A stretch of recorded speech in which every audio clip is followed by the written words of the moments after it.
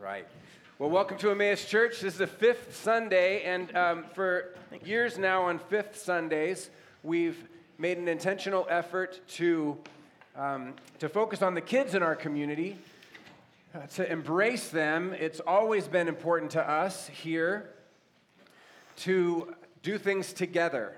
Our philosophy of ministry is not age-specific education only. Separate everybody on Sunday morning and teach them about Jesus. It's important that we do age-appropriate teaching, but if it doesn't come together at some point, we just create these little ghettos, these little age-specific ghettos, and it doesn't help the church in the long run. We need one another. And so we're going to talk about that as part of this series that we're starting today. Let me handle a few things quickly. If you'd like a Bible, raise your hand. We're going to be in Psalm 23. Psalm 23, a beautiful psalm, not just for funerals. You need to know this psalm.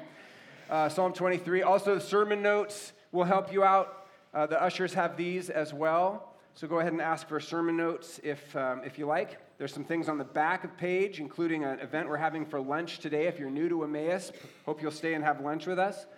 And then if you're brand new today, if this is your first Sunday with us, would love to welcome you. Just hope that you know that this is a safe place for you to be. We want to walk alongside you. We'd love for you to consider making this your church community. We've got these freshly roasted bags of coffee beans over here, and it's a real easy deal. Coffee beans for contact information. That's the way it works. Coffee beans for contact.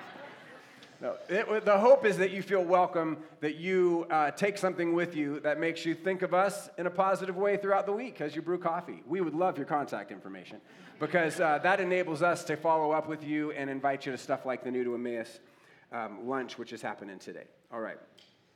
Okay, so we're beginning this brand new series today. It's a 5-week series. It's called Generations, Experiencing the Goodness of God in Every Season of Life. And here's what I hope to experience or to explore together. There's basically two phrases that I hear throughout the week as I share life with all of you and others. And the two phrases have to do with the same thing, but they reflect very different perspectives on the same thing. Both phrases are about this season of life. This season of life. One phrase is this: we're in a really tough season of life right now. And when people say we're in a really tough season of life right now, what they mean is that they're in a really busy season. They mean that work is really hard. They mean that they have a newborn at home and they're hardly sleeping. They mean that they have teenagers at home and communication is very challenging. They mean that their adult parents are aging and they're needing a lot more support than they did before. Sometimes they mean really serious things like, not that those aren't serious, but like somebody in the family is sick or somebody has died and they've lost and they're grieving somebody. Sometimes they're referring, when they say we're in a really tough season, they're referring to division that is in the family. And so we say this phrase for all kinds of legitimate reasons. We're in a really tough season. There are legitimately tough seasons in life. The other phrase I hear that's similar to that but different isn't said by the individual who's in the season, but it's said by somebody else to the individual, and this is what they say. They say, you're in a really great season of life. You're in a really great season of life. And they're talking about when you're really busy, and they're talking about when work is really active and there's a lot going on, and they're talking about when you got a new baby in your home. And isn't that wonderful? You're in a really great season. And they're talking about when your home is full of activity because of all the teenagers. It's a really great season, right? They're talking about when your parents are still with you. It's a really great season. So people say this to others, and here's what's interesting. When we're in this season, it feels really challenging, and it's easy to feel overwhelmed with the challenges. But when the season is over, we long for things that we'll never have again. We look back on them, and so we in the season, like I'm in a really tough season, and those who are just past us, who are in the next season, they look back, and it's not that they deny that the season is challenging, but they have a different perspective, and they miss the things that were part of that season. Yes, it's exhausting and difficult and challenging. There are legitimate challenges, and we're not taking anything away from that, but there are also signs and evidences of the goodness of God. Friends, the reality is this: life is hard and God is good. Life is hard and God is good. We experience pain and brokenness all the time. It is a constant. And God's goodness is available to us all the time. It's a constant. So I think that one of the ways that a church community can share life together is by gracefully helping one another to recognize the goodness of God in this season of life. Let me say that again.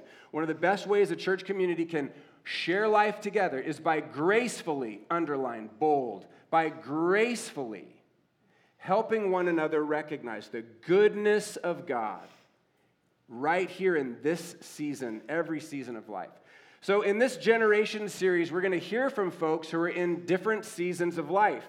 And essentially the questions that I want to ask people that I share this platform with over the next few weeks are these two questions. What is challenging about your season of life? And what is awesome about your season of life? And the goal would be that this conversation, this experience will enable us to be more compassionate to one another, will enable us to be more encouraged by one another, and ultimately that we'll be more aware, friends, of the goodness of God in each and every season of our life. Today I've asked Ndale Lester to share the teaching with me. And I'm so excited that you said yes. And I know you've been working hard, and I appreciate that. And we're going to have a little conversation. We invite you to listen in, if you'd like. And then I'm going to share a little, and then Ndale's going to teach a bit. Okay, so I have heard amazing stories about the summer from all kinds of people. This summer was a good summer for some folks, but I don't think anybody's summer story tops yours. I love your summer story. You had an amazing summer. Tell us a little bit. Do you need your notes here? Tell us a little bit about what you did this summer. Are these the same as mine? Yeah. It's okay. The same. So I got the same thing right here. Yeah, well, me and my dad, basically, my dad, since he has a sabbatical last summer, he decided it would be a great year for my rite of passage. So, because I was turning 13, and most countries have a rite of passage when their child turns 13 or 14. So he's been planning it for a long time. He says, he told me one day that me and you were going to go from London to Rome on a bike. So that's like a couple miles, right? I'm like. How many miles is that? Almost 1,000 miles. Almost 1,000 miles. So, and there's a little mountain range along that route, right? That you got to go over. What's that called? It's the Alps. It's the Alps.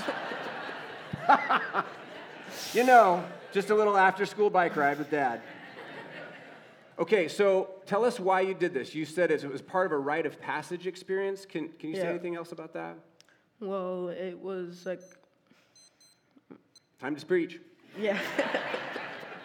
It was a perfect time because, like, I was out of school. My dad just got his master's degree, so he was done with school. He had a sabbatical, so he was done with church for a while, and I was out of... I was done with work. That's right. He was done with work for a while. There we go. So I was done with work. I was done with school, yeah. And I had nothing. And so it was either like we stayed home and really didn't do anything, or we went and cycled across the Alps. So like, we decided to go cycle across the Alps because that sounded like a fun idea. So so it was a fun experience for us. That's awesome. And the whole time you're riding with your dad. Yeah. And you're eating with your dad. Yep. And you're sharing little tiny European hotel rooms with your dad. Yep. I was thinking about that and thinking, I don't know, you might never spend that kind of concentrated, uninterrupted time with your dad ever again. That is an amazing thing. What was that like, to spend so much time with your dad? Well, it was fun because we talked a lot about just random stuff, like we talked a lot about what was happening in the world. I had a lot of questions. He answered most of my questions. And, like, I don't think we had really fun because we were just with, like, 5, 6, 7 hours of riding, just talking about our trip together alongside. And I don't think I'll have that time like that again for a while. It's so beautiful. It's so good. So my favorite story, you shared several stories with me about your summer, and my favorite story that you told me about your 1,000-mile bike ride happens in the first mile of the first day. Yeah, that was... I love this story.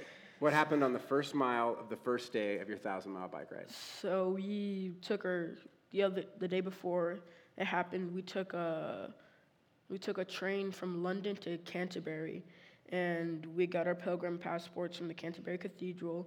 And we were planning to go to the Canterbury Cathedral before we started our ride. And there was like a little church service that started at like 8 or 7:30ish or something like that. Okay. So like we decided to get there, and in London, like it's switched, like we had to ride on the opposite side of the road, so we were confused. Mm-hmm. So me and my dad it's like a rainy, cold, hard day. We're only going 20 miles, so we thought it would be an easy day, but it apparently wasn't. So me and my dad are riding, and we go around this roundabout to get to the place we were going to, the Canterbury Cathedral, but like we get on the wrong side of the road, and there's like a bus stop on the other side of us. We didn't know that the bus stop was also like a bike lane. So we're riding, and we're on the barrier side. So like I was trying to get over, and then like there was a bunch of cars passing us, so I got a little freaked out. I looked to turn back. I turned back, and my tire goes the opposite direction of my head. Mm-hmm. So my bike hits the barrier, and I go flying off my bike. And like it's a big barrier, like 3 feet, and there's like giant river rocks. Mm. So I roll across that and land on the other side. My knees scraped up. I'm cold. I'm tired, and I feel like giving up. But yeah, I get my bike back. It wasn't damaged too much. Mm-hmm. So we ride our bike to the other side of the road. There's a nice guy who's stopped so we can cross. But I just felt like giving up there, and my dad's like, "Come on, you gotta go." Mm-hmm. So we get there, but like it was in pain. Like I couldn't straighten out my leg because it hurt, so I was walking all awkward, and my riding was awkward too because it was all wobbly. Yeah. So yeah. That's a crazy way to start. Yes, it was. I just crashed. felt like. It's like, I don't want to do this, because it was like within like the first half mile, I'm on the floor on the other side of the road, so. Oh my gosh, I love this story. I'm going to tell you 2 reasons why I love this story, you guys. First, because it's such a great metaphor for this stage of life. It's such a great metaphor. In fact, I think it's a great metaphor for the beginning of anything, the beginning of anything, the beginning of parenting, the beginning of a new relationship, the beginning of a new project, the beginning of a new business. Starting your faith feels like this sometimes. Beginning to follow Jesus feels like this sometimes. Here's what I mean. Adversity comes early. Adversity comes early. I hear story after story, and in my own life, it's like it's so common for somebody to commit to doing something great, and then right out of the gate, something difficult happens. So many good stories begin with a person who decides they're going to go do something great, but then almost immediately they face real significant adversity. So you start a 1,000-mile bike ride over the Alps across Europe with your dad. It's this epic adventure. And then you crash, you come off your bike, you bloody your body within the first mile of the first day of this journey. How many of us have a story that goes something like this? I started and then I crashed. Right? Does anyone relate to that? I started and I took all this time of preparation. It took all this courage. I had to build up to this thing. Preparation, investment, risk. I started and then I crashed right out of the gate. It got hard, adversity right at the beginning. And Dolly, I think that you're coming off your bike in the first mile of the first day of this 1,000-mile journey. It could be one of the best stories of your teenage years. It could be one of the most instructive stories of your young adulthood. It might even be one of the best stories you get to tell throughout your whole life. I can imagine you years from now in a classroom or before a group of people saying, yeah, so I'm 13 years old and I'm on this 1,000-mile journey across 3 countries and the Alps. And on the first day in the first mile, because in London, they were all backwards, I came off my bike, right? I crashed my bike. Sometimes the biggest setback happens right out of the gate, friends. Sometimes the scariest moment happens right after you say, yes, I'll do it. Sometimes the first day or the first try does not go as we hope. Sometimes the first part of the story is the hardest part of the story. Sometimes we crash on the first mile, on the first day. The elementary school kids were up here a few minutes ago, and they were reciting the 23rd Psalm, and it begins with such a beautiful vision. The Lord is my shepherd.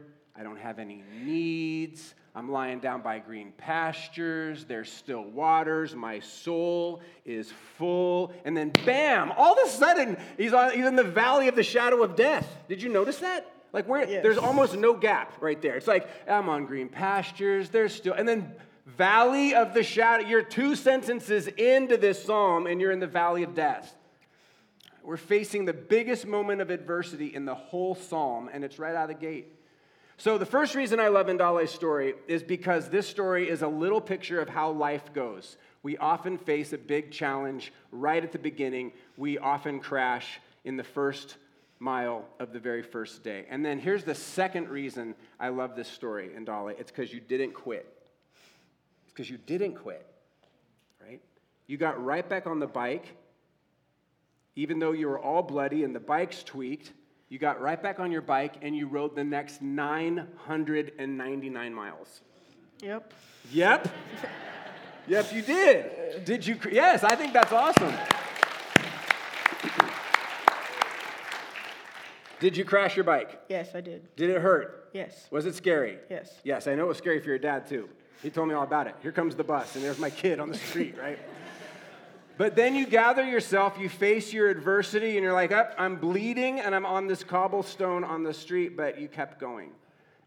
This setback is not going to stop these hopes and these dreams. It's a setback. This isn't going to arrest the whole thing. This setback is not going to define my character. It's not going to define the story. It might be part of the story. It will probably show up as one of the things that I overcame along the way, but I love that you overcame it. I just love it. When you told me we were having a sandwich a month or so ago, I love that you overcame this, such a physical, emotional, your dad's got all these plans, your family's, there's all this pressure on it, right? And you overcome this adversity right out of the gate at such a young age. And I hope the fact that you overcame that adversity at this age in your life will give you the courage and the confidence to face more adversity at other stages of your life and to overcome those things, right? Because it's going to come again. There's going to be more crashes, Yes. right? But you know how to get up. And you know how to keep going. A lot of us have experienced setbacks in business. A lot of us have experienced setbacks in our relationships with our spouses or our family members. We've tried to chase our dreams, and then we've crashed in the effort. People often get discouraged early on in their relationships with Jesus. In fact, Jesus even explains this in one part of the gospel. He's telling this parable about all these different kinds of seed and soil, and he talks about the kind of seed that sprouts really quickly. It starts really well, and then as soon as the sun comes up, it wilts, right? There's adversity right away. We need to be reminded that adversity often hits early in the process, and even though it's painful and scary and discouraging, we shouldn't quit. We should keep going, because the story's not over, the ride is not over, there's more to come. Amen?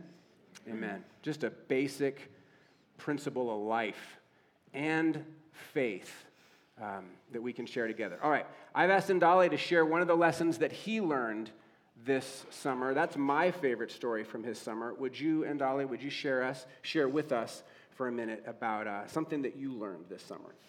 Yeah, well, what I learned was that God's always there for you, and me and my dad were cycling, and it was a hot day in France right after really stormy weather, so it was weird. And we were riding on a dirt road because we decided to take the original path, which takes us through no towns, no cities. But in France, there's nothing open from 9 o'clock in the morning till 10 o'clock at night. So there's no cafes, there's no restaurants, there's no nothing. So we're just riding, and it's we run out of food, we're out of water, and we're tired, we want to take a rest, but we're halfway done with our ride, 20-25 miles in, and we still have another 20-25 miles to go. So we So we're coming down this hill, and we see this little church cemetery thing, because you have these all across France. And we see this one lady coming out of the church, and we go up to her and ask her if she knows if there's any cafes or restaurants, if there's any drinkable water anywhere. She says there's always water at the food, like there's always water. The water in the cemeteries is always drinkable because there's a little faucet there. So we fill up our waters. We ask her again if there's any cafes or restaurants. She says no, but like right before we were about to leave, because we're gonna continue going on, she says wait, and she's calling someone on her phone. We don't know who she's calling, but then like 5-10 minutes later, this car drives up, and it's one of her friends, and she comes out and gives us a baguette, some meat, some cheese, and a couple of Eggos. So like we're set, and so we're just sitting there on the at the church steps, just thinking of how God. Is this where you were right here? Yeah, that's it. We're just thinking about how God prepared food for us and like helped us in times of need.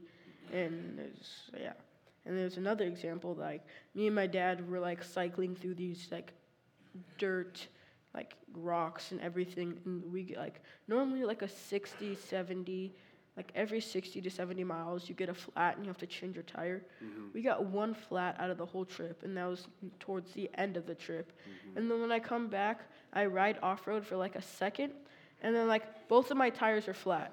So I'm like, so that's also how God helped us. But I'm like, he really shielded us the whole time we were on this road trip. So, yeah. That's great. That's a great lesson to learn. Yeah. You're 13 years old. Tell us one of the things that's challenging about being, people are talking because there's the sign of you guys almost to our church. To Emmaus. We're almost to Emmaus. Almost to Emmaus. What's one of the things that's challenging about being 13? Well, it's a stage of life where you start getting to make your own decisions, like either good decisions or bad decisions, and those decisions will like either help you for the rest of your life or hurt you for the rest of your life. Wow. So like you got to make the right decisions, and like that's when your friends start breaking off, like like 6th, 5th, and like 6th grade is when your friends start breaking off into different branches, but like 5th and below, like they're just like you're all just like you're protected and shielded most of the time from the real world. But like once you get into middle school and start going into high school, like you're not as shielded anymore, and like and it's hard because like when like right in here, it's like your friends might like some of your friends might be like going to church and learning, and then your other friends might be like smoking or drinking, and like it's hard because like you don't want to be left out. Yeah. So like you sometimes make the wrong decision and go with your friends that are smoking and drinking, or sometimes you make the right decision and go with your friends that are doing the right thing. Yeah. So it's kind of challenging. It is. Yeah. Almost everybody sees or remembers that time as a challenging time. Yeah. What's one thing that's just awesome about being 13? What's a great thing about being 13?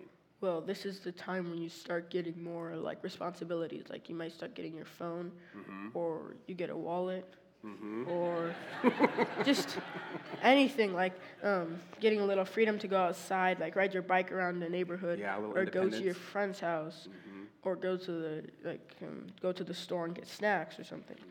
I don't know, like something like that. So and it's also like you have more decisions. Like you can start babysitting and like starting to get a job, like thinking about what you want to get a degree in and all that, and like you get to start planning for the rest of your life. That's around awesome. This age. That's great. That's great. Remember your first bike ride away from the house? Remember your first car when you were driving your first car, all by yourself? Yeah.